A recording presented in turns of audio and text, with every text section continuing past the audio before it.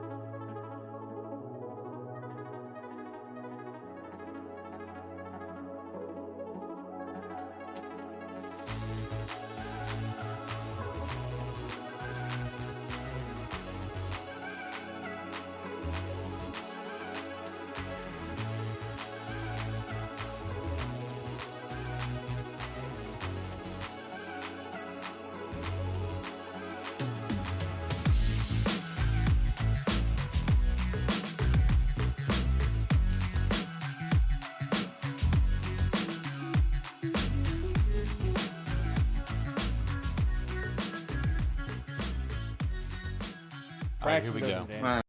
Oh. Audio.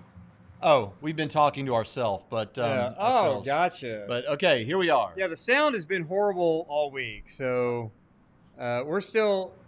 All right, I need you to talk for a minute. I Yeah. can say something. Test. I'm here. Don't worry. I'm here. People are still saying no sound, but Sound, we got it. I'm sure now. it's just a delay. Yeah, now we go. Yeah, we got it. Good. So many smiles and no sound. Well, you guys, you missed all the fun stuff. All right, there we it had a is. very There it lame opening Mhm. round robin about enthusiasm and stuff. But See, here's the thing. I'm still somewhat new to live streaming with a guest, and so I'm working on it, guys. I'm working on it. So we do have my friend and our YouTube apologist premier, Inspiring Philosophy, also known as Michael Jones. And Michael Jones is, one of the things that I think you're known for is your position on idealism, which is something we're going to get into today, and it's not something that you see a lot among more of some of the more well-known, in academics with their books and their life way and all those things, those kind of apologists. You don't get a lot of this stuff, and so it's a really interesting position. And I've been exploring it, and that means you bring in a lot of quantum physics and things like that, because there seems to be a complementary relationship there that may indicate something about the nature of reality. So when I was looking for a video that I thought would be helpful to respond to, I found this video from Unbelievable Christian Radio with Justin Brierley from last year between atheist Daniel Dennett, who is also a compatibilist, which, as you all know, means that he believes in determinism but uses free will language. And so he was having a discussion with Keith Ward. And so this is an interesting debate and kind of hits at the nexus between the things that we're interested in here on Trinity Radio and the things that Michael is also interested in. And so I said, hey, Michael, would you want to come on and have this discussion with me? And so here we are. So Michael, welcome to the show. Thanks. Yeah, thanks for having me. All right. So anything you want to say, anything you want to push people toward before we jump into some of these clips? I mean, it's a good time to do this because I'm currently working on a series on this very topic. So part 1 is currently out. Part 2 will be out in a week from today. And then I have 3 more parts, or actually probably 4 more videos in that series that will come out. Now, you're taking a break from the Genesis series, I guess, right? No, I'm still doing it. I'm doing like one video. I'm doing Genesis 8 this month, Irreducible Mind Part 2 this month. I'll do the same thing in August, Genesis 9, Irreducible Mind 3. So I'm able to do both. Yeah, and I think it's worth mentioning that it's pretty cool that you have thrown out some more practical videos that relate to YouTube atheism to kind of, some of the circles that you travel in and shows that you go on. It's cool that you can throw out those videos. So like you just had a video talking about the use of the principle of embarrassment outside of New Testament scholarship. And we know that, was it Paul Logia and T-Jump who have both said that you don't really find it outside of New Testament scholarship? About the criteria of embarrassment? Oh, I've heard it. I've been here. I first started hearing a whole bunch of comments, people telling me you can't use that criterion. And I was like, what are you talking about? And then I came across, people sent me a debate they had with T-Jump. And I was like, oh, wow, he's even saying it. And I came across a video because I was preparing to study stuff on the burial of Jesus. So I was watching some of Paul Logia's videos. And he mentioned it too. And I was like, they're all saying this. Like, are you kidding me? And then I found a clip of Godless Engineer saying it. I was like, oh my gosh. So I was like, let me spend a day. I know I can remember one from my past studies. I'll spend the day. I'll email some scholars and some other apologists. I'll just look around. And sure enough, I found at least 5 examples of it outside of biblical studies. And I was like, all right, this will be enough for a video. I mean, yeah, so, well, yeah, I mean, when you make it was like, I couldn't believe that people did that. Yeah, when you make the claim, nobody outside of biblical studies is, and you find one, you've refuted all of them. So, but yeah, you can find several pretty. Well, and just on the, and this is not what we're talking about today, but I think it is important. Not, on the face of it, like even if that were the case, even if it were the case that no one outside of New Testament studies, which we're glad to hear that that's not the case, but even if it were the case, the principle is intuitively correct. If someone says something in a document, a historical document, that would be personally embarrassing to them, that has to at least count in favor of the idea that they might be telling the truth. And of course, Bart Ehrman talks about that. He's a New Testament guy, but still, he talks about that. And so I don't get it. But I'm glad to see you shot down that party line. And it's always nice when we can say, this is just incorrect. It's not a matter of opinion. It's not up for debate. It's just wrong, so. Yeah. What is that? I know. What is that I see on the screen? I see ears and it's your some favorite fur kind of animal, Braxton. yeah. That's your favorite. Well, I said I wouldn't mention that, so I'm going to not mention cats right now. So, right. All right. So, Michael, let's just jump right into this. Wait, before we just because you're going to be getting into idealism, give a rough and ready definition. Go ahead and give that right now, and a rough and a video that you have that's your primary video that you would want people to be introduced to the topic of idealism. Okay, so do that. Give us that. Tell us what video they should listen to. Right. But actually, Keith Ward is going to explain idealism, and then I want IP to differentiate. Yeah. Okay. Perhaps between his understanding or what more he could say. So, yeah, that is a good point. What video would you recommend from your library? Perhaps my video called The Introspective Argument, or my video titled The Emergent Universe. The introspective argument looks at that question from pure philosophy, and the emergent universe video looks at it from more of like a scientific perspective. But those two the one I'm probably more proud of, because I don't really have a video I probably should make one, but I don't have one right now that says what is idealism, because there's a lot of different views on that. But I mean the emergent universe one I'm probably a little more proud of, because there's a lot of good research I like in there, and I also at the end explain what I mean by it. In a nutshell, idealism basically is all is mind. Materialism is all is matter. Substance dualism is there is mind and matter. So that gives you a rough view of what we're basically claiming here. Yeah. So let's get a little more clarity by listening to what Keith Ward says about it, and then you can talk a little bit more about your understanding. So here is Keith Ward from the debate.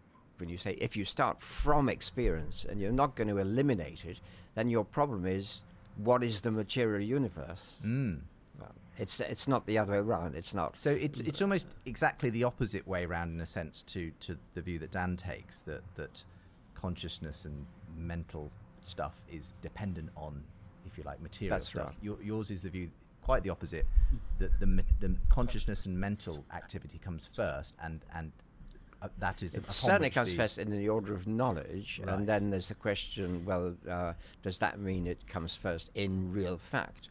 And a person who is an idealist would say, yes, that's certainly a possibility.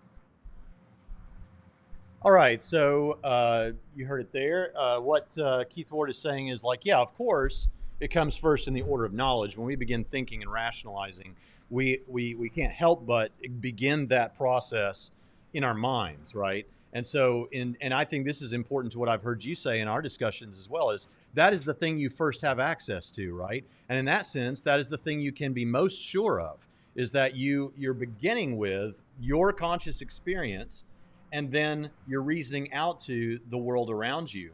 Whereas the materialist wants to say, while that may be true, the material is the thing that gives rise to the mind. So in a sense, and I just finished the other day, I'd never read it, The Signature in the Cell by Stephen Meyer, and he was talking about how all Christians and all theists, well, maybe that's too broad, all Christian theists are in a sense idealists, in the sense that mind precedes matter, because God's mind precedes physical matter. But that's not, but then we get down into the weeds of, yeah, but what does it mean for the nature of reality if you take that and move forward with it? So how would you clarify or move further than what Keith Ward has just said? Yeah, so the idealist starts with mind, and then we argue from there. What I tell people is I'm still a dualist in an epistemic sense. So I agree with a lot of the arguments you get from substance dualist. I'm just more of an epistemic dualist in that there is mind and then there is information contingent on mind. It's not a separate substance. So think of everything you're experiencing. Colors, sounds, smells.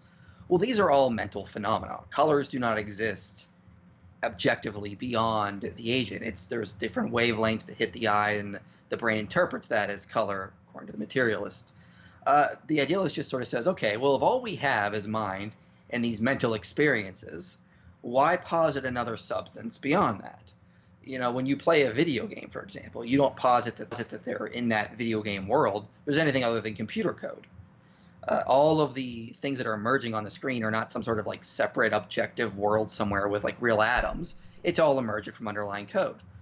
Now, analogously from that, just look at what we all experience. Everything is mental. You experience tastes, mental sensations, sounds, mental sensations, qualia, mental sensation.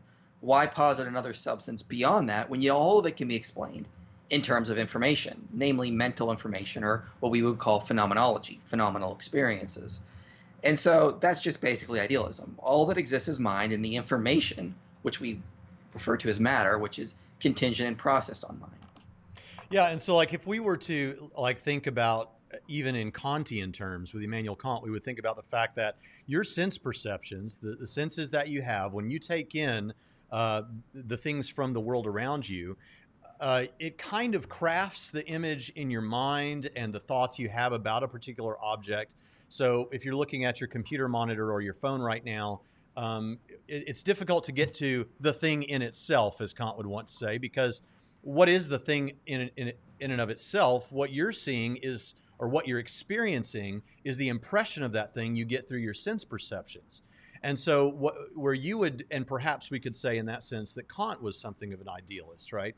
But what you would say is you would go a step further and you'd say, now look, it's kind of like the video game character, like say Halo, for example. You're playing Halo, and let's imagine there are no other online players. It's just you on a map in Halo. You're inside of a building, and as you rotate, we all understand that all things being equal, the world that's outside of your character's view that's actualized or manifested on the screen is just ones and zeros. But as you move the joystick and rotate your character's field of view, those ones and zeros begin to manifest into an observable world that we can make sense of with objects, but no one's under the impression that the object as you perceive of it from your experience is actually there.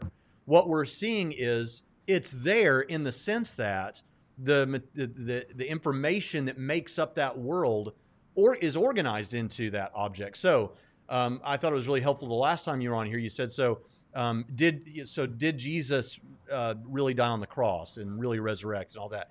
Yes, of course. Well, but does this phone here really exist in my hand? Well, yes, in the sense that in a similar way that in World of Warcraft or something, the sword is really lying there on the ground and you can really pick it up. It's not that it's not real. It's just not real in the sense that you think that it's real. Right. That's exactly right. We have to distinguish between objective and fundamental. You can have objective facts in an emergent world. I mean, the sun, the Earth really does objectively go around the sun within this universe. There still are objective truths within an emergent world. And this has an impact for listeners on your understanding of the soul. I recently heard you say that you think that term itself can be problematic, and I understand why. But where some people would consider themselves to be, so where you would have monists who think there's one substance, who would be materialists, and they would say it's all material, and then you would have and then you would have substance dualists, like most of our Christian viewers probably are by default, which is the idea that you have the physical body, and I'm aware that they're a Christian physicalist, but you have the material body and the immaterial soul or spirit. You're actually on the other side of the thing from the materialist. You're saying, well, it is perhaps that, and correct me on this because I'm not 100% sure your position, but it's not that the one substance we're experiencing is the physical, it's that it's the mental, something like that. Yeah. Yeah, it's part of the mental reality. I mean, everything we experience is mental. Colors, shapes, sounds, smells. None of these are sounds are just sort of like vibrations through the air in a purely physical sense. That's not the same thing as actually a sound. Like, for the same reason, music is not the same thing as bumps or grooves on a CD. It's just when you hear it in a CD player, you hear music. But in an objective sense, if there was no mind there, that wouldn't really be music.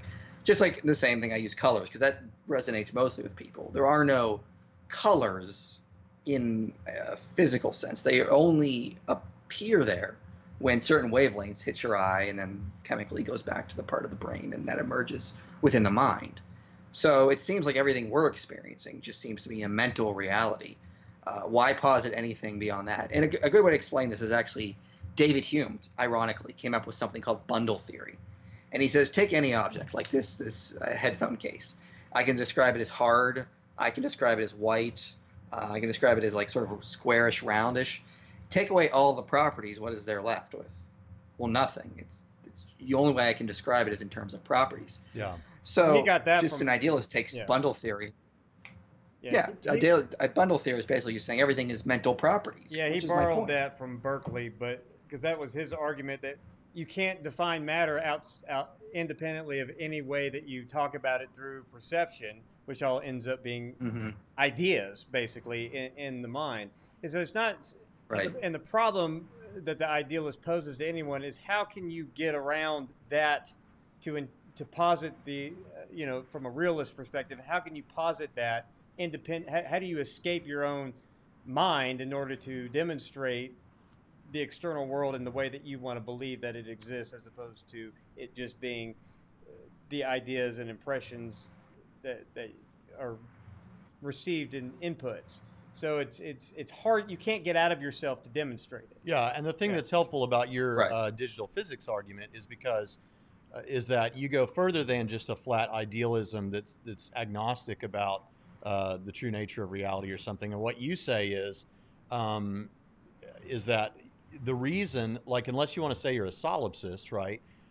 You want to say, look, the fact that I can look at the table and see a cup there, and you can look at the table and see the cup there, there is something that is actually intended to be represented there, but it's God who writes the code. Basically, he's the game designer. He's like the one. Yeah, Go ahead. Yeah, I would call myself an objective idealist, and that we are in an objective mental reality. Well, how can that be if we're all different subjects? Well, there's an objective mind that we're all dependent upon. If reality is mental, mind is fundamental, everything is contingent upon mind, and there is an objective reality we're exploring, well, it just gets you to theism from there, because there's a mind behind the universe. There are atheists that are idealists. I don't understand how, because it just seems so intuitively obvious. If you're going to be an objective idealist, you get to theism. Yeah, so with that, let's just move on into the Daniel Dennett's explanation of materialism, and then we can come back from that. All right, here we go. He says that sense experience, conscious experience, comes first in the order of knowledge. And I said first in one sense, yeah. You have to be awake and have experiences to start learning about science.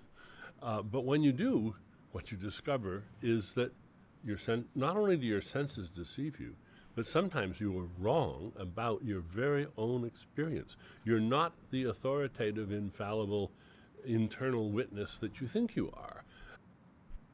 All right, so we've got Daniel Dennett here saying, look, it's basically the opposite of what he just said. It's materialism. And after all, Keith Ward's over here saying, look, what you've got direct access to is your experience. You've got direct access to, this mental side of things, but you can be wrong about some of those impressions. Yeah, but all he's really arguing is, see, I don't know, Michael probably explained this better than me, but it seems like my response to that would be, though, that when you are in this discovery process, that what you thought originally was entirely wrong, you're still having that all occur in your mind. And so just because you've discovered something new about the code that you were mistaken about previously doesn't all of a sudden mean that it's not, for lack of a better term, code. Now all of a sudden it's an objective external world that's independent of any sort of mind whatsoever. That's how I would push back on that. But yeah, you're exactly right. I mean, his whole art rationale is sometimes your experiences can be wrong. But the only way he can know that some of his experiences are wrong is because he has other experiences which show those previous experiences were wrong. So it's just circular reasoning there. I don't understand how he could try to get around that. He still would be using his experiences to show that some of his experiences can fool him in certain ways. Like if I see like a shadow move out of the corner of my eye and I turn and look and I realize, oh, it's just probably maybe there was a piece of dust that just went across my face or something. I used another experience to determine the previous experience was just mistaken. It's not. I don't understand what he's getting at here. That doesn't really help his case at all, because he still is using mental experiences to prove other mental experiences can be mistaken at times. Yeah. All right. So there's the dichotomy that'll help everyone be set up there for that. That's what's going on. So now let's take an application of this and let's think about. So what they're gonna talk about next is basically underlying this has something to do with what is called the hard problem of consciousness, which basically is the idea that, look, you've got, and here is the hard problem. And by the way, this is a problem even among materialistic, well, especially among materialistic philosophy of mind individuals doing work on that, because, and the idea is, how is it the case that physical matter arranges itself in such a way that you get a conscious experience out of that? And IP, I know you've done a lot of thinking about this, and so I know you have a lot to say about that. Do you have anything you want to say before we go to this clip about ants and whether we can know if they're conscious? Yeah, I mean, just when Dennett really underplays the hard problem of consciousness. He doesn't even think it's a problem. And it's like, what? Like, I don't understand how he could even get to that. And so, like, to give someone an analogy, let's say materialism is true, and a belief you have is just some sort of chemical pattern in your brain. Okay, patterns themselves are not about something. If you can't look at a pattern and go, oh yeah, that's about something. A belief is about something. How does a pattern go to being about something in consciousness? What sort of transforms it with these completely new, unique aspects and properties with regards to it? It doesn't make a lot of sense. Consciousness itself is completely unlike anything we would see within the brain. We see electrical signals, patterns. None of that we would describe as self-awareness. None of that we would describe as, as being a self or as an emergent I. So somehow the brain magically, I mean, it would be magic according to, as even some materialists admit, magically create these completely new, unique properties, which are unlike anything we see within the physical universe. It doesn't make sense. And so this is why there is a hard problem of consciousness. Dennett really seems to underplay it, and I don't understand why. Well, so Dennett would say, to at least to an idealist, so this Cartesian theater that you're positing in your mind that has these aboutness to the beliefs, because what you're saying is chemicals moving about in the body isn't intentional about anything. It's not about anything. It doesn't have any sort of, it's just objects in motion.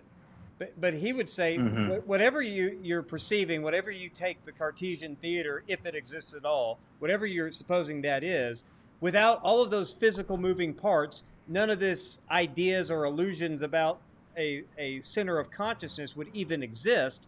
So no matter what you want to say about anything else, you first have to have all of these objects in motion in order for you to even have this idea that you're having a you that's having a conscious experience about anything. So what would your response be to that? Because I mean, it seems like it's totally circular reasoning. He's got to assume that it's sort of built up from like a bottom-up thing. And this is what I do, and what I'll be doing in my next video is distinguish between two things that I think Dennett often conflates, which is the mind and the soul. You could say the mind is the conscious self or agent, the you. It is the you. Now, your soul I would define as, now others will define this differently, but I would define it as your thoughts, your dreams, your emotions, your memories, your personality, all that information about you. So that's your soul. So the mind is building a soul over time. And so when he like looks at the brain and go, oh yeah, we can damage this part and it will take away a belief or it will take away memories. Well, we're not talking about consciousness there. We're not talking about anybody who is aware of those. We're talking about aspects of the soul, which we all agree evolves over time. You have a new soul today that you didn't have yesterday. You have new memories that added to it. It's malleable. You can lose memories. You can have thoughts change. So when he gets into this conversation, and he does this in his book a lot, he seems to be not understanding what we mean by the conscious agent versus the personality or the information contingent upon the agent. Yeah. Yeah. So, and there's a lot, obviously there's a lot that we could go into here. I see some people asking about different theories about that are out there. And of course there's panpsychism that consciousness is fundamental in a different way, where physical matter has a grain of consciousness and all those kind of things. But we're not going to get into that too much unless it comes up later and IP wants to talk about it. Let's move on to this. Wait, breaking news here on Trinity Radio. My biggest fan, Doug Pine Creek, he has destroyed you apparently. So I just wanted to make sure you were aware that he has destroyed Inspiring Philosophy. Yeah. It's very easy to destroy me. He just takes what I says. He takes the least charitable interpretation of that, and then he runs wild with it. That's how you destroy me, apparently. Yeah. All right, so let's go on to look at, instead of whether Pine Creek is conscious, whether ants are conscious. So here we go. What's the problem with the idea of consciousness arising by a particular, combination of neurochemicals? Well, because a combination of neurons and chemicals is exactly that, and you could know all about that and not know about there being any consciousness. I mean, we take an example which appeals to me about an ant. Right? Think of an ant and say, is an ant conscious? Well, I really think we don't know. I don't think ants are conscious personally, but I really don't know. Now, if I ask that question, I'm asking whether there is something about an ant that physical inspection cannot decide. Right? So I don't think any physical inspection of an ant will tell you whether it's conscious. Right?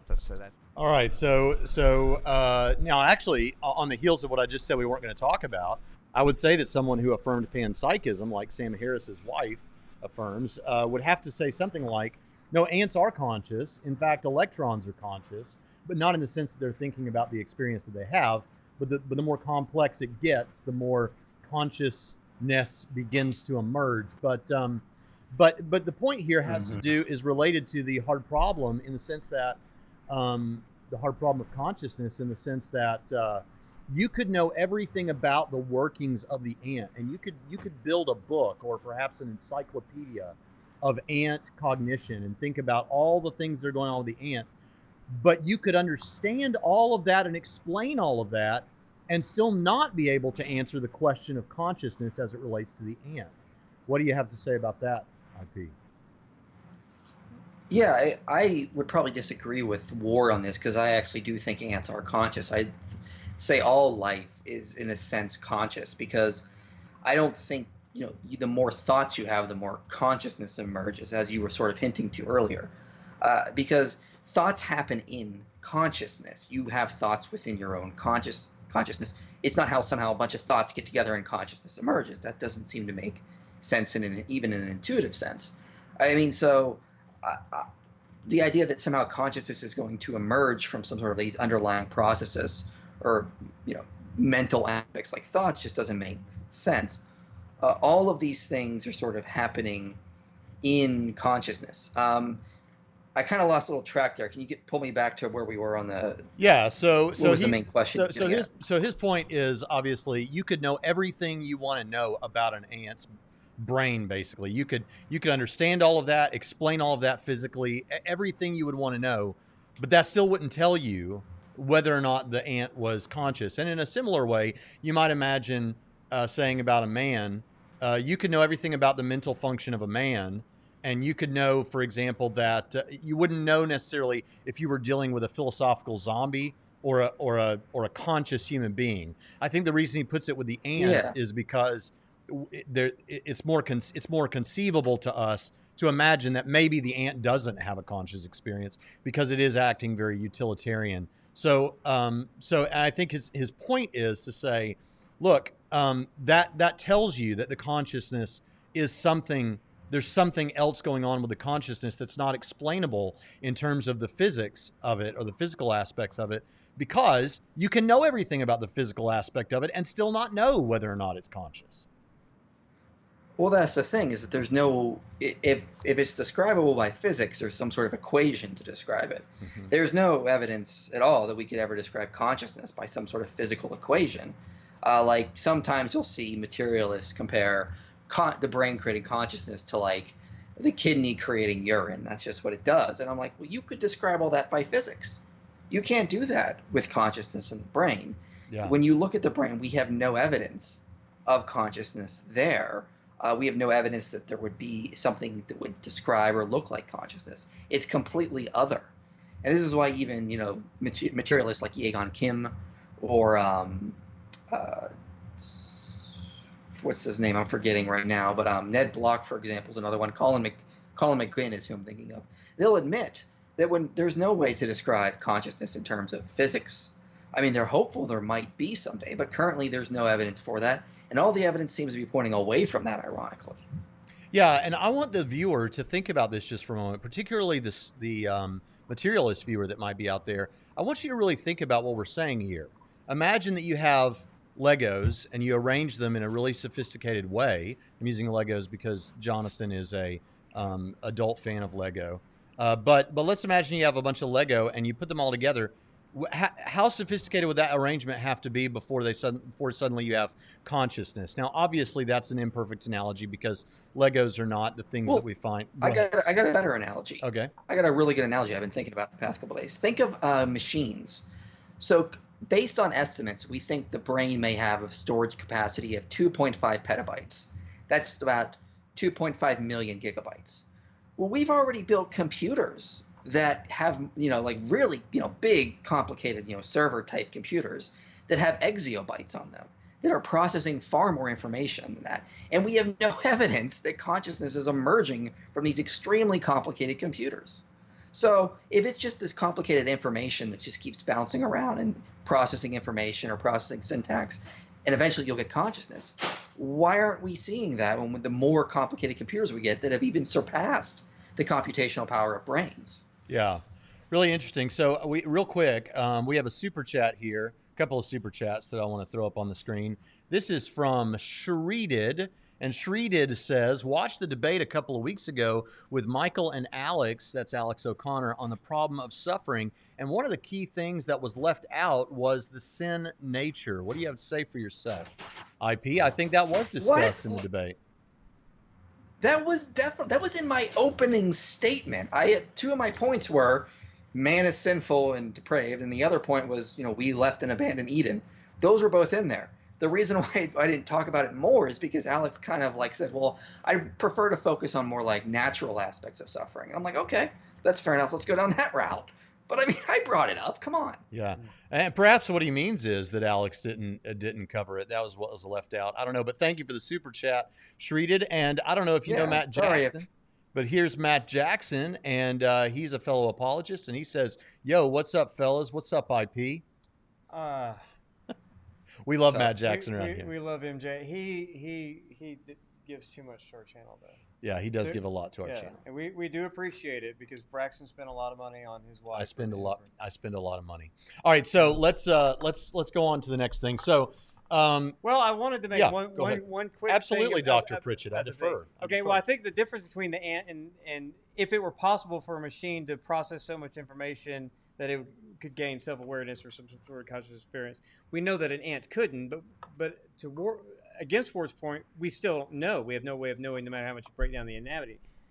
But I think what IP is trying to get at, that I think is important to illustrate, is that if you could have enough complex thought that goes way beyond, like a computer should be able to, like you said, beyond our brain's capacity, or at least the capacity that we use of our brain.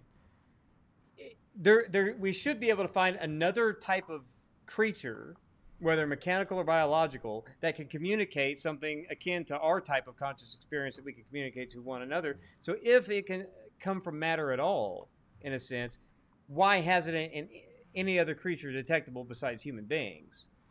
That's an interesting question that they never bothered to answer. Because we've seen instances of AI and everything else that are matter, but yet no. And this might be a good point. 250 million years. This might be a good moment no to bring other- in. yeah. I know you wanted to mention, IP, that in this discussion, and I don't have a video clip for it, that there is this discussion of vitalism, this idea that there is something, there's something that kind of animates or life. Like suddenly you don't just have biological material, but you have what we recognize as life, and how that relates to consciousness. Do you want to talk about that? Yeah, I mean, Dennett tries to say, well, this is not a big issue because it's like vitalism. That's all that this hard problem of consciousness is. And I'm like, kind of shooting yourself in the foot there, because we still don't have a clear-cut definition of what even life is. I mean, there was a paper published in 2002 called Defining Life, and they say there's no broadly accepted definition of life. Suggested definitions face problems, often in the form of robust counterexamples. And so, I don't understand what his point is there. He's trying to say, oh, consciousness isn't that hard of a problem because it's just like trying to understand life. And I'm like, but we still don't fully understand what life is. You're not really helping yourself or doing any favors there. Yeah, and this is an amazing thing, and we're going to get to it, but I don't know whether it is the commitment to materialism that drives some of the counterintuitive, not just counterintuitive, but flat incorrect or contradictory things that Dennett thinks about that, and also free will that we're going to get to next. But I mean, it's with the free will thing. I mean, it's almost just a denial of reality at certain points. We're going to get there. First, I want to say a couple of. First, put that one up. Okay. Put this guy wants attention. Okay. Watch literally any of Pine Creek's short clips on IP. My point is for you to pick concrete example and show how IP is being misrepresented. Right. My response to that is pick any of Pine Creek's short clips, and you'll see that Pine Creek doesn't understand a word of what he's hearing, which is why he. Yeah, take his. Yeah. Take his recent one where he's tried to accuse me of saying that that heaven and hell are equal because I said there was suffering in both, which was nowhere near my point. I was just pointing out that there's potential, there's possibility for suffering in heaven because there was a war in heaven. Yeah, as much as I love Pine Creek, he's just not on the level to be able to understand everything that he hears that comes out of Michael Jones's mouth. So that's why you can pick any sort of clip that he does, and you will find plenty of examples of how IP is being misrepresented. But that's not because I think Pine Creek, to be fair, is doing it intentionally. He just doesn't understand anything because he lacks the capacity to at this point in his education. Well, I would say this. He's played a bunch of those mashup clips of us, too.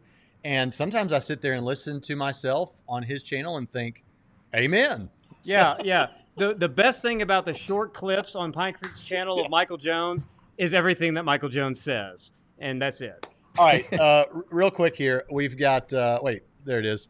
Do you think one can have a metaphysical model for the supernatural through idealist quantum hermeticism? Yeah, so you can have a model for it. I'm not really the expert on that. I need to look more into that whole topic. But I mean, it's not something I think is necessary, but there is some interesting things you could probably look into it with regards to it. All right. And here's another one. But, I mean, I know. Yeah, go ahead. Kyle Allender has done more on that than I have, so you just check out his channel if you want to see more on it. You mean you don't know everything about everything? He would need 3 more hours to learn everything. Right. Okay, gotcha. So here's another one. We thank you all for the super chats. Cosmic QQ says, can you guys tell me where consciousness starts? At what age for a human, and in what state of animals do bacteria have it? Okay, so I think that's sort of assuming that some kind of consciousness sort of comes in somewhere along the material process. My point as an idealist is material processes are happening in consciousness. There's always been consciousness. That's just a basic tenet of theism, regardless. And so the poetic point is that consciousness is sort of just, in a material sense, is when you see like a brain or something, that's just sort of like focused or like sort of like constrained consciousness in sort of one area. It's not so much that consciousness comes into existence at some point or at some point attaches itself to the material processes. The idea of there being a life is the idea of like that consciousness has sort of become individualized or focused in a material sense within one individual. So, I mean, that's kind of the idea. We're arguing consciousness comes first and the brain comes second. Yeah, so Shreeded is back, and we're almost through these super chats, but if we don't run out, I won't be bothered. Says, oh, sorry, Michael. Maybe I missed it. I probably wasn't paying close enough attention. Overall, I think you crushed it, and Alex did well too, but you were really good. All right, and our channel angel, Jim Amberg, thank you for the super chat. He says, Heist got here. Heist got here. Has anyone given a plug for Trinity Radio Extra yet? Glad to see IP here as well. Thank you for the super chat, Jim Amberg. Yes, we launched Trinity Radio Extra yesterday. And real quick, Michael, I'm sorry to do this on your time, but real quickly, Trinity Radio Extra exists because in the past, before we kind of our channel got larger as a result of responding to atheists on YouTube, our channel was more of a hodgepodge. We had theological material, pastoral material, church stuff, and then a lot of just senseless conversations that didn't have anything to do with anything. And Trinity Radio Extra is going to be primarily run by Jonathan Pritchett. Trinity Radio proper is going to be primarily run by Braxton Hunter. And so that way you have both, and it won't mess with the algorithms. And no, we're not splitting apart in two separate channels. The band is not broken up. Right. I'm going to still be on Trinity Radio, and he's going to do a live stream for the other channel Extra once a week. So you just get more content that way. Yeah, and I'm not going to go through all these, but I will say, Nicholas Wheeler, thank you for. I don't. Pine Creek is a Christ myth, or is he not? I don't think so, but maybe he's not. Okay, I didn't think so. And go ahead. He's a little bit more liberal than Ehrman, but he's not a myther. And writer John Buck says, "Love all three of you. Do any of you have an argument for the incompatibilism between free will and determinism?" Yes, we're going to go to that next. And let's see what we have. Anything else here? All right. Last one, Cosmic QQ says, sorry, this was no answer to my question. I can't remember what your question was. Was at what point does somebody... Oh, at what point consciousness start? But see, the thing is that assumes that consciousness, the question itself assumes that consciousness is an emergent property from matter as opposed to the other way around. Right. So. Yeah. I mean, I would say you're conscious from the moment of conception and on. I mean, you never lose consciousness. It never comes in. What you gain over time is a soul. You learn, you have more thoughts, more memories, more of a personality throughout your life that is sort of still contingent upon consciousness. So from the moment of conception, you have consciousness. That has implications for a major social issue. Yeah.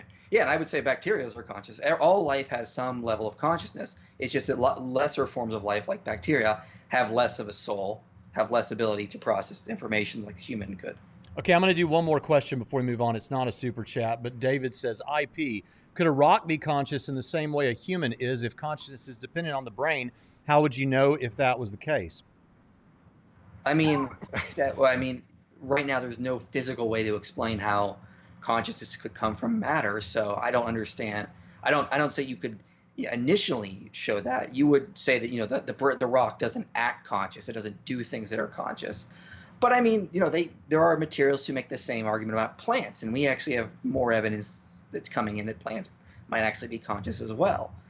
So I mean, hold up, IP, because you're here now, and I can ask you. Yeah, vegetarians are about to lose an argument here. Yeah, I heard you say this recently, and what the heck, man? Because the only way I could think of that one could get there would be like through some kind of a panpsychism. So what do you mean, man? Well, I don't think rocks are conscious. I'm just sort of talking about from a materialist sense. if there's no physical if there's no physical equation to describe consciousness, how can you say where it is and where it isn't? Is all I'm saying from a materialist standpoint. No, but I mean, so I think that's what the question was. With the plant consciousness. With the plant consciousness. Oh, well, we do have evidence that plants tend to act conscious in very certain ways. And so the difference is they're just a lot slower in how they display their conscious behavior. Out of curiosity, do animals have souls, and do you think they'll be in heaven, or the new heavens and new earth? Well, yes, I would say. Well, every animal has a personality to some degree. Ours are just more complicated. So yes, they have souls. They're just not able to develop souls the way that we are. And yes, I do think animals will be there because remember, final heaven for Christians is the resurrection, right. The restoration of all creation according to Romans 8. So obviously animals are going to play some sort of part in that. No, I mean, do you think you'll see your cat in the new heavens and new earth? I tend to agree with Trent Doherty on that and say yes, but I mean, it's obviously still up for debate, but that's the way I sort of lean towards. Me too. Thank you. Cats in heaven. We need to. We need to do a whole other thing on Trinity Radio Extra about that because I want to talk to somebody else who believes it. All cats go to heaven. Do you think Michael Murray is? No one made a movie about that though. Do you think? Because that tells you something. Yeah, right that does tell you. Is Michael Murray and William Lane Craig, are they right that animals don't experience physical suffering? Suffering. That's not what they say. Suffering. They can't reflect on their suffering. Well, I mean, I don't know if they can't. I think certainly higher forms of animals can reflect on their suffering. Like recently, we had to take my dog to the vet to get teeth removed, and because they were just sort of rotting in the back of his mouth. So because he chews on rocks, we don't know why he chews on rock. He chews on rocks, but I mean, He came back and he seems like he was more distressed, kind of like fishing around in his mouth. Like something was different with him, and the way he sort of was responding and acting seemed like he was sort of reflecting on what sort of happened, what's different, what has changed now. So I do think animals have some sort of degree of that. How far they're able to go, I don't think they're obviously as complicated as humans are, though. Like they can't obviously develop syllogisms to explain their problems. Yeah, okay. I said that was going to be the last one, and this really will. Daniel Apologetics says, Brax forgot to tell you, it was actually IP that brought me to Trinity Radio last year. He plugged a response video you had to Paul Ogia. Thanks. Right, so what he's saying is kick some of this along towards Michael Jones to pay. Yeah, that's probably what it is. Residual for the reference. Yeah. All right, let's get to this clip now. Free will, and this is Daniel Dennett on his understanding of free will. He's a compatibilist, which is a determinist who thinks that we have a sense of free will that's appropriate. We'll listen now. Perhaps you'd like to explain how you come to terms with this question around free will and determinism from a compatibilist point of view. Yeah. The notion of freedom that is incompatible with determinism is not the notion of freedom that matters. The notion of freedom that matters is the engineering notion of freedom, the notion of degrees of freedom. Right now, you have many degrees of freedom. There are lots of different ways in which you can move your parts and move your lips and so on. It has nothing to do with determinism. And what we want to do is look at which systems in the world are autonomous and which systems in the world are in fact being controlled heteronomously by some other controller. And if I have a drone and I've got the little box, I'm in control of that drone. It is not autonomous. Its activities are being determined by me. They're being controlled by me. However, I may be able to throw a switch which makes it autonomous. It is no longer in my control, and it is then no longer in the control of anything else except itself. It's the causes raining down on it, and the gravity and the wind and all the rest of that. Those, let us suppose, they've been determined since time immemorial. It doesn't matter. An autonomous system can be designed to deal with those. In fact, it depends on the reliability, on the predictability of all of those forces.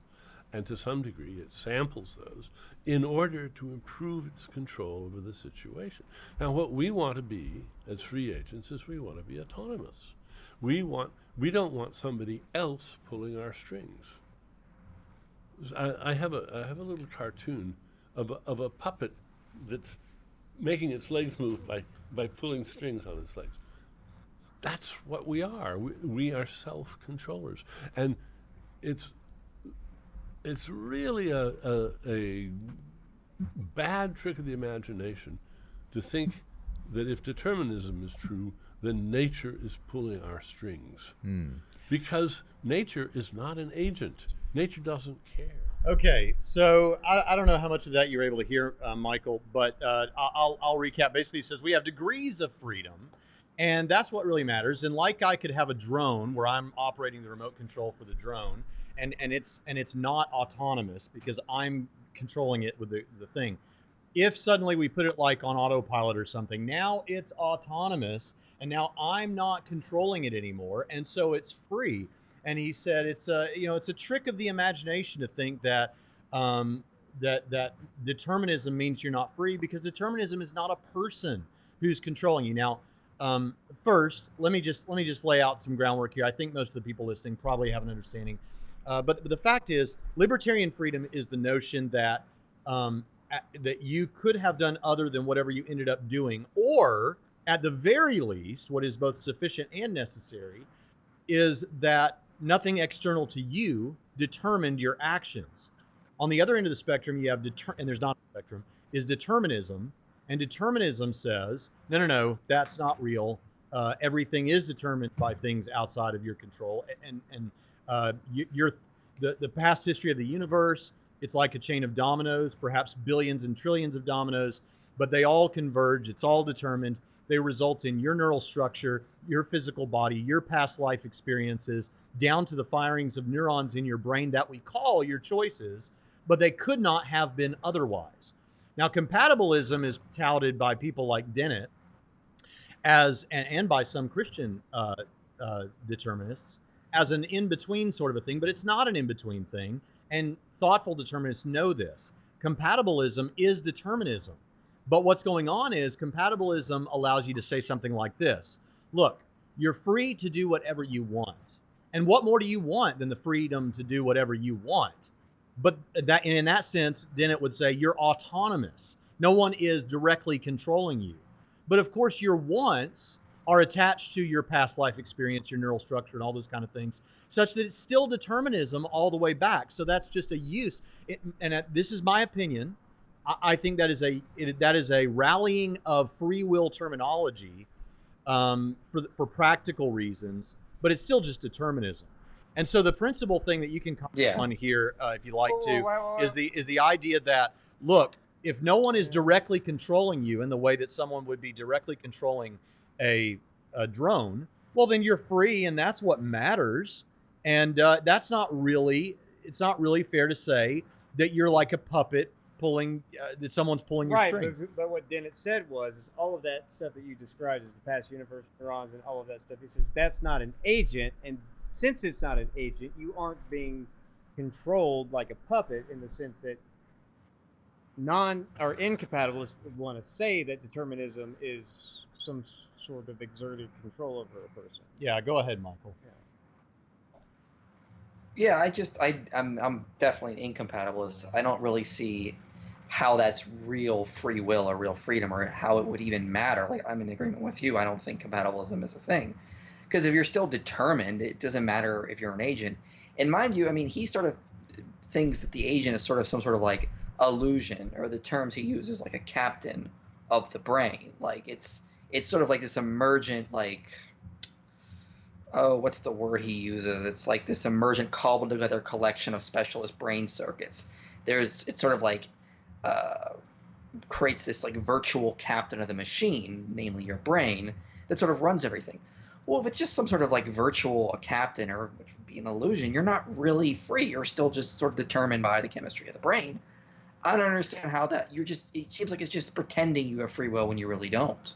So I guess I'm still kind of confused on how he could get there, because it just seems like he's trying to have his cake and eat it too. Yeah, and I think we can actually say that he supports our point indirectly without intending to, because, okay, the reason that compatibilists, and this is true with say, Guillaume Bignon's book on moral responsibility. He was an atheist who became a Christian. He's a Calvinist now, and he's an analytic philosopher. And he makes this point in his book, but determinists who are atheists make the same point, that, look, you're using the wrong language when you talk about determinism as though it's like a puppet, or it's like, or you're being coerced, or something like that, because in important ways, it's not like that. And Dennett says here the reason, the important way that it's not like a puppet is that determinism is not personal. But here's the thing. What is true about all of these analogies that are meant to show us what determinism is like is that something external to the agent is determining what the agent is going to do. And whether or not determinism is personal, something external to the agent, the past history of the universe, is determining what he's going to do. And I like Tim Stratton's analogy for this, because this is how Daniel Dennett makes the point even stronger than we would typically make it. What Stratton says is, look, imagine that you found out that the person controlling your thoughts, or let's imagine that you found out a mad scientist was controlling your every thought, your every action, but also the next words that are going to come out of your mouth and what you're thinking as you're listening to us right now. If you found out that was true, that a mad scientist was manipulating that, would you have any reason to trust what you're thinking right now or any of your conclusions? Of course not, because you don't know the motivations of that mad scientist. But it's even worse with determinism, precisely because determinism is not personal. It's worse because it's just the past history of a random universe or a determined universe that results impersonally in whatever you're thinking, doing, and saying. And so what he thinks is a way out, I think, traps him even further in this. And I won't play the clip. I have the clip where Keith Ward basically says, look, man, the thing that we want, our judicial systems, are set up on this idea that you committed a crime and you're guilty because you could have not committed that crime. You could have done otherwise. But if determinism is true, you had to commit that crime. There was no other possibility. And I think that is a very important thing. If determinism is true, you have to restructure your understanding of morality, because despite the thoughts about objective versus subjective morality and whether between Christians and atheists and how all that works, let's just give you something. Let's just give you that it is objective, even though we don't think that you can get there. Let's just say that it's objective without God. It's a moot point, because you can't choose to do the objectively right thing anyway. Thoughts on that, Michael? Yeah, I mean, I basically agree with what you're getting at. Now, this brings, I think what you kind of hinted to was a pretty important objection that needs covered, is that a lot of materialists say, well, how does free will work? I mean, is everything just, if it's, it can't be determined, so it's got to be random, and randomness isn't free will because it's just random decisions are being made. So, they try to bring up this randomness determined dichotomy. And I think what they're doing with that is they're setting up they're presupposing the conclusion they want. It's sort of like hinted in the entire objection they throw out there, which is that they assume everything is either random or determined by prior events. But that's assuming that those are the only kind of processes out there. And they're assuming consciousness is bound to the same physical rules. But I mean, we would argue consciousness is not. Consciousness is unlike anything physical in existence. It's a category of its own. It's not another physical process. It's not another physical thing. So it's not bound by the same physical laws. To be self-aware is different than just choosing things at random or just being determined to do things. If you're self-aware, you're able to look at all sorts of different influences or different desires, and then you, as the self-aware agent, are able to sort of determine which of those you want. Yeah. So what they sort of do with that objection is that they set up this sort of false dichotomy, and they presuppose in that objection that consciousness is just another physical thing, or like physical things. But consciousness isn't. Consciousness is to be self-aware. It cannot be described by physics. And so it's a whole nother individual, unique process that is not comparable to anything else in existence. Okay, we have a low information Calvinist in our chats that I want to clarify two things. Be nice to our Calvinist No, friends, anytime you say Scripture trumps philosophy, he needs to go back and listen to our prior interview with Michael Jones. Yeah, about this is Michael Jones. It's fine. I've got his name right every time. I was trying to think of how you said be polite, and it threw me off. Yeah. See, this is why we need Trinity Radio Extra, so I don't have to be polite all the time. But in any case, look, Isaiah 10 does not clearly, that language again, show compatibilism, that God can use the actions of men to suit his purposes. And dare I even say that they're compatible with God's purposes in judging Israel. That's not compatibilism. That would be an equivocation fallacy. But yeah, there's no compatibilism. Not Genesis 50:20 doesn't give you compatibilism. That God does stuff and uses people to do stuff, and that they can coincide at the same time in God's eternal purposes and purposes in real time. That has nothing whatever to do with compatibilism. And saying it clearly shows compatibilism trumps your own statement where you said Scripture trumps philosophy, because you just dumped your philosophy in Scripture like it's a commode. Amen. But be nice. Yeah. Be nicer. But by the way, the idea that Scripture trumps philosophy is a philosophy. The minute you begin to read the words of Scripture and organize your thoughts around them, like the Bible presupposes that there is a God, and indirectly argues for the idea that there's a God. But the minute you begin to think, oh, then that means it's not true that there's not a God, you've begun doing philosophy. And in case you're new here, pseudo-pious platitudes and sanctimonious blather get nowhere here except to get you clowned. So lofty statements that you think sound so pious, no currency here, brother. So Trinity Radio Extra, ladies and gentlemen. Feel better now? Got that off your chest. I have no idea who that person is. We love you. We have fun here, but we pick on Calvinists. You'll love me in the end. Even James White loves me now, so it's fine. All right. Real quick, we'll get this super chat in. Let's see. Galen Abraham says, and that's got to be the coolest name I've ever heard. If animals have souls, are Christians obligated to be vegans, Michael Jones? Jesus ate animals. So does that trump any philosophical argument for veganism? Bam. Why does it got to be a philosophical? I mean, it's sort of because everything's. I mean, it's sort of assuming that animals have to sort of like continue on existing. There's nothing in Scripture which says that. I mean, we also would believe that death is not the end of the soul, especially for humans. So there's no reason to assume that. Going on Trent Doherty, for example, that the animal soul necessarily just ends just because we need to use it for food.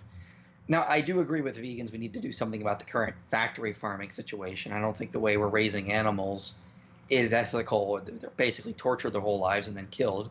And we need to stop that, for example. I try to buy as much local farmed animals as I can. My wife and I just recently bought half a cow. So now we're stacked up on meat for the rest of the year. And it came from a local farm where the cows get to live a pretty full life before they're sent to the slaughter and then they're killed in a humane way. So, I do agree with him on that point, but I don't think we're obligated to be vegans. That's nowhere in Scripture.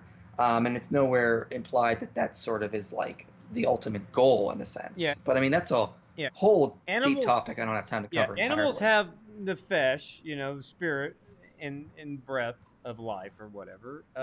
They are not made in the image of God, so you eat them, it's fine. Don't eat people. As if that needs to be said. Or dogs. Don't eat dogs. All right. Let's move on now to. I'm not going to play the clip, Michael, for the sake of time. I respect your time. I really appreciate you being here. I'm just going to summarize what Dennett says here. Well, I'm going to summarize this because I know you have trouble hearing it. So here's what. So Dennett then plays this. He gives this thought experiment. He says, "All right, on this free will issue, let's imagine that you have two robot babysitters, and one robot babysitter A is functioning on determined code. It's determinism. It's programmed to do things at an extremely effective level to care for a child. And then you have robot B that is the same in every way, except it's a random code generator such that whatever it does is completely random. And he says, now, which one would you want to really watch your kid if you had to have one of them? And Keith Ward said what I would say. Well, you'd want robot A, the one that's running on the determined process that's going to care, for the child the way that it should. And Dennett says, there you go. Because if you want to have this free will sort of an idea, what you're dealing with is randomness, and randomness does not get you what you want. And of course, to your previous point, Michael, where you said, this is what I think, Braxton, you were hinting at, is they posit that there is a serious problem for us that either you get determinism or randomness, but there is no way you get free will. And how is there? Look at that. Look at that beautiful creature on the screen. That was That was beautiful. I'm so glad we saw that. See, I just love all of God's animals. I just love all of God's animals. So see, that's how you should be.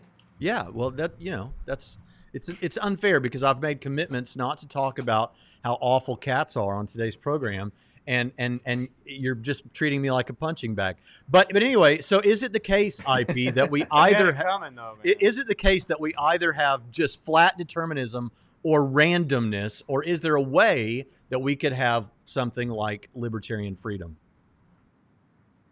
Yeah, I don't understand why Dennett even brought this analogy up. He seems to be confusing pragmatism with truth. Which robot would you want? The one that's determined, you'd have more control over, or the ones that's random? That's a good point. Well, obviously we want the determined one. Look, I may not want to die one day, but that doesn't mean it's going to change the truth of the situation of how reality actually works. I probably will die one day. Just because I may not want to. He probably will die one day. That's right. You probably will die one day. He could be. I mean, so I don't understand why he was bringing up this analogy as if it was some sort of gotcha moment. He seemed to is total confusion of truth and pragmatism there. But then again, he also even confuses free will. Free will is not randomness. It's not this idea that, oh, it's just everything you randomly pick. That's free will. Yeah. No, free will is a self-aware agent able to look at all different causes and determine the one they want. It's a little bit, it's not just randomly going left or right. It's a much more complicated process that happens in consciousness, which once again is not like physical processes. It's completely unique and different. So I don't understand where he was going with this analogy. I don't understand how it helped his case. He was just clearly confusing truth and pragmatism. Yeah, I agree. So, Daniel, what do you agree with? Were you listening or playing with the comments? I agree with everything. Say back to Michael Jones. He doesn't understand. He doesn't understand why Daniel Dennett would do this. Yeah. Okay. All right. So all right. Then the last thing that we're going to discuss here, and this was really an interesting idea because, frankly, IP, I don't know if you're like me in this, but I while as a believer, as a Christian, I think the idea of physical death, though that may be a suffering process, and may be may involve mental and physical suffering, the idea of death in and of itself and going to be with Jesus forever is a wonderful, that part of it is a wonderful concept, and it's one of the wonderful things about the truth of Christianity. But I'm still fascinated by movements or attempts to alleviate or cure death by scientists. I think it's an interesting idea, and there are people working on that. Ray Kurzweil is one, The Age of Spiritual Machines. He's well known for that, going into all that. Bill Gates is interested in it, and others. And one of the things is nanobot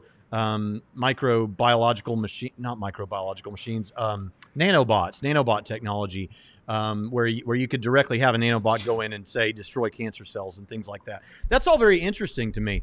But here we have this discussion of immortality, and Keith Ward says, look, on my view, this physical body could die or dissolve. That's kind of an interesting thing. How does an idealist imagine that? I guess the physical body would dissolve or something. Yeah, go ahead. So you're talking about where the body. So sort of think of it like this. If I walk through a beach in the sand, I'm going to make a footprint in the sand. Now, as I move my foot away from the sand, the footprint sort of remains like an impression there. But over time, natural processes will move the footprint away, kind of thing. That's kind of the idealist view of the body after death. It's like the consciousness has sort of been focused in this one direction to sort of build a soul over time. Once the mind and the soul leave the body, the physical impression is still there until natural processes take over and just sort of move and sort of return it back to the dust from whence it came, kind of thing. Okay. So that's sort of the idealist understanding. Okay.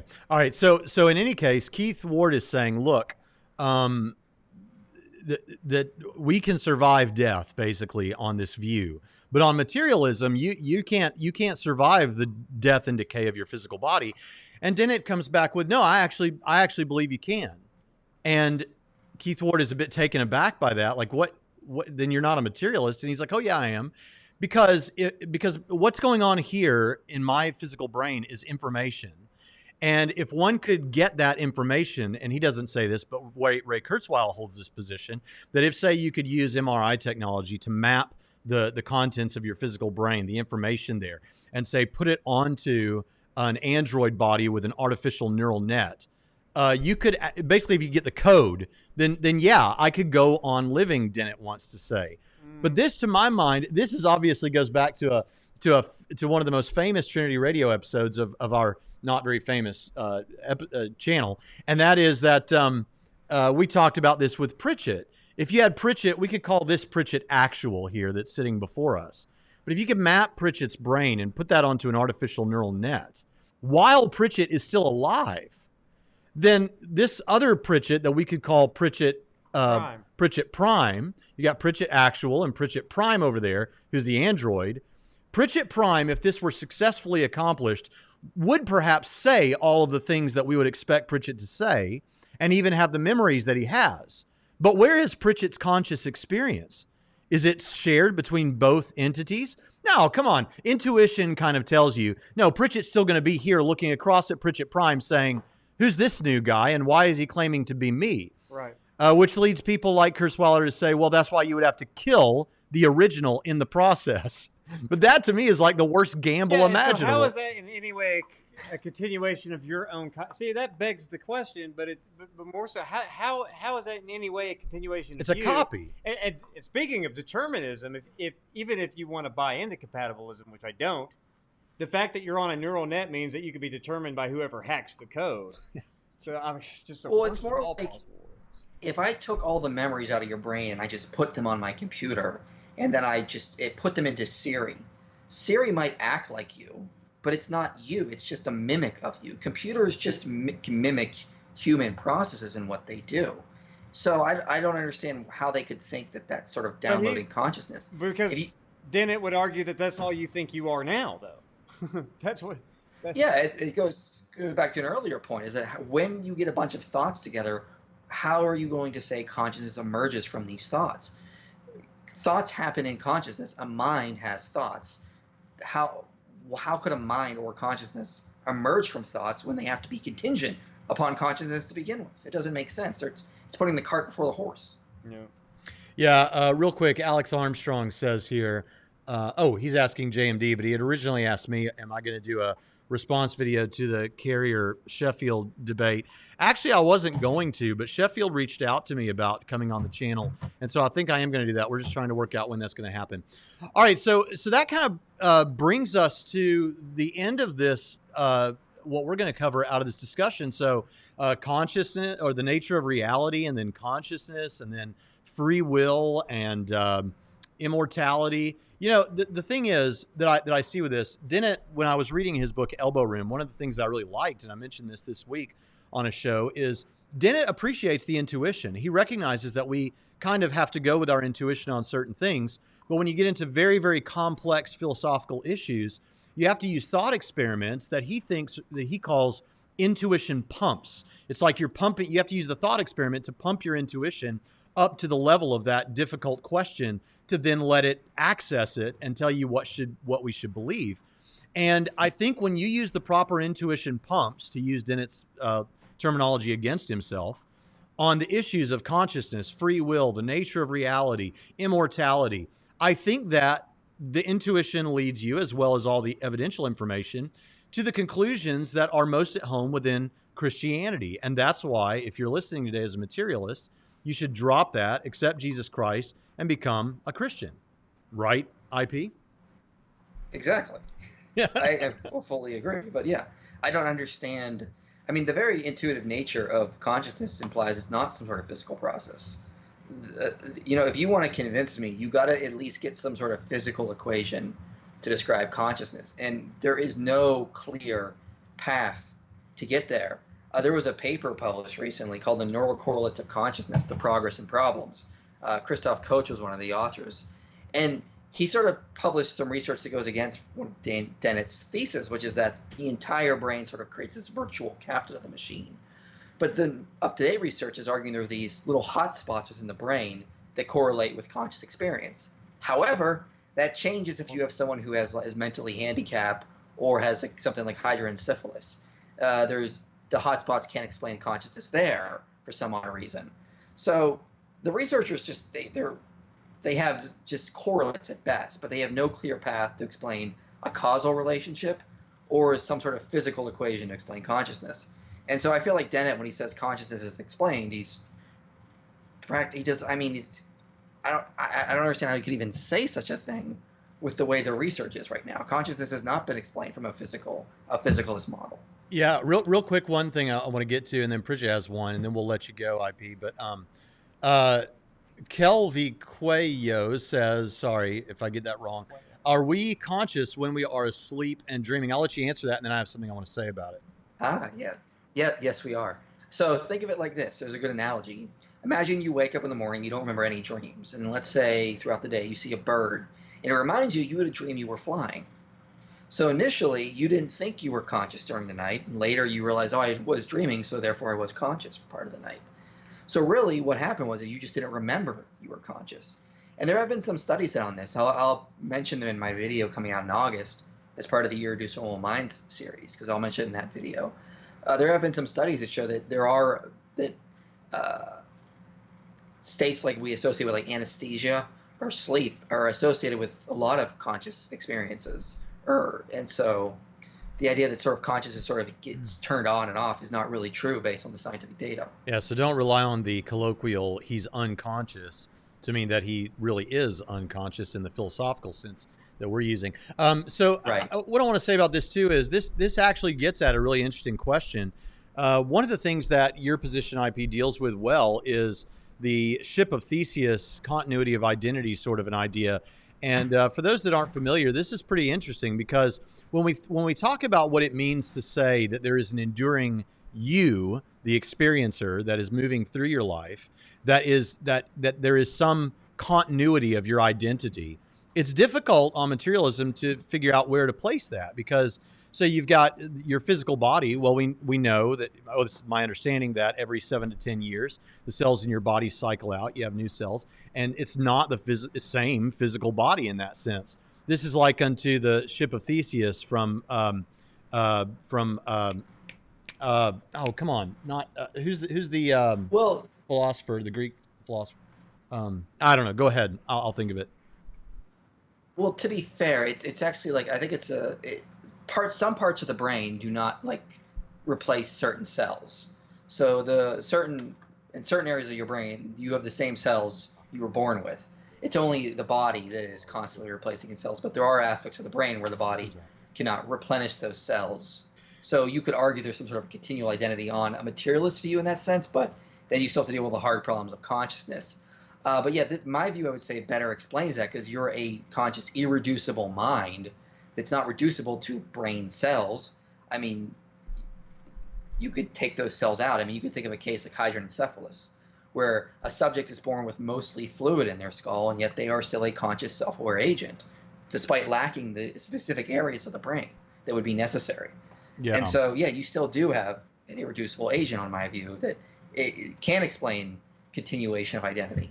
Yeah, well, and this is interesting for physicalists who are Christian physicalists. I think this is an important thing to say because on the Christian physicalist view, all of your cells, because your entire body is going to die and decay, and then you'll be resurrected later, which of course bypasses that.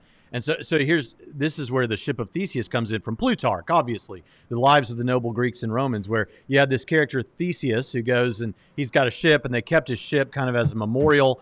But every few years they replaced some of the planks that were molding or getting rotten. And so after, say, 100 years, all of the planks, all of the physical aspects of the ship have been replaced. So then the question is that still Theseus' ship? Is that still the ship that Theseus rode on when every aspect of it has been replaced? It's kind of like saying I've got the axe that they used to chop down, that George Washington used to chop down the cherry tree, but the axe head has been changed 13 times and the handle's been changed 5 times. Is that still the same axe, right? And so the issue is if you have a physical body die and then later a physical resurrection, assuming that God doesn't draw all that matter back together, which most Christian physicalists don't think that he does, then in what sense do you have a continuity there? Likewise, if you say, well, it's your memories, well, I don't remember, even if those are mapped onto my brain somewhere. I can't access the memories from before I was, say 3 years old. Was I not a person? But was I not me before then? And so it's difficult to try to find places to ground these, but your view does.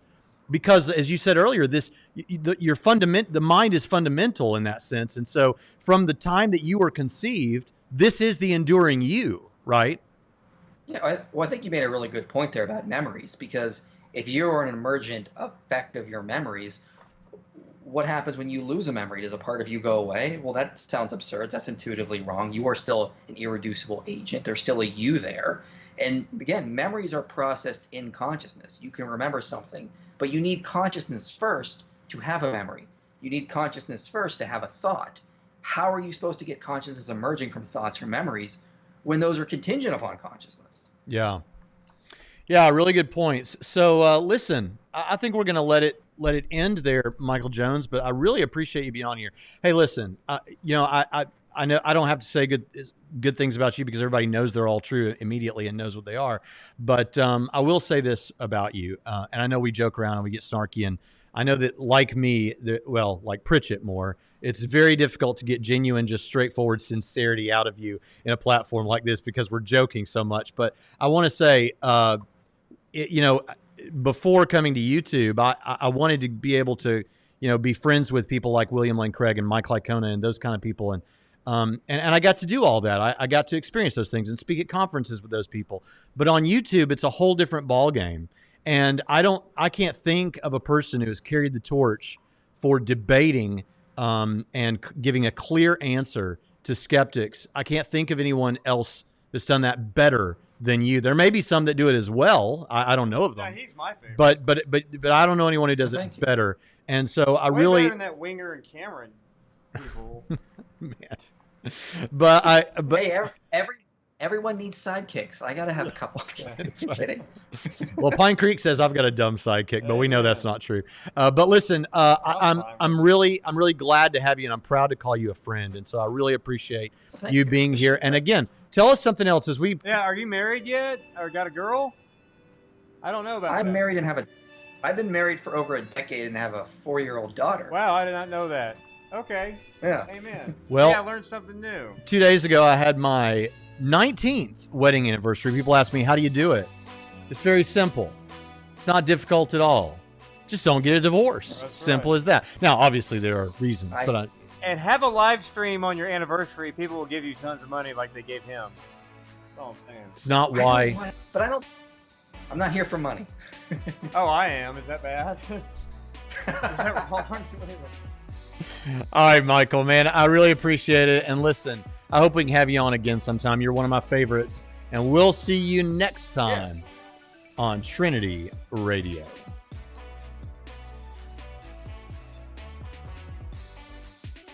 Yeah, the reason I was going to ask about that, see, I'm glad I learned that he has a wife, because I was going to say if he was single, and to all the single people, you know, find somebody who will say your name the way Pine Creek says my name. That's what I was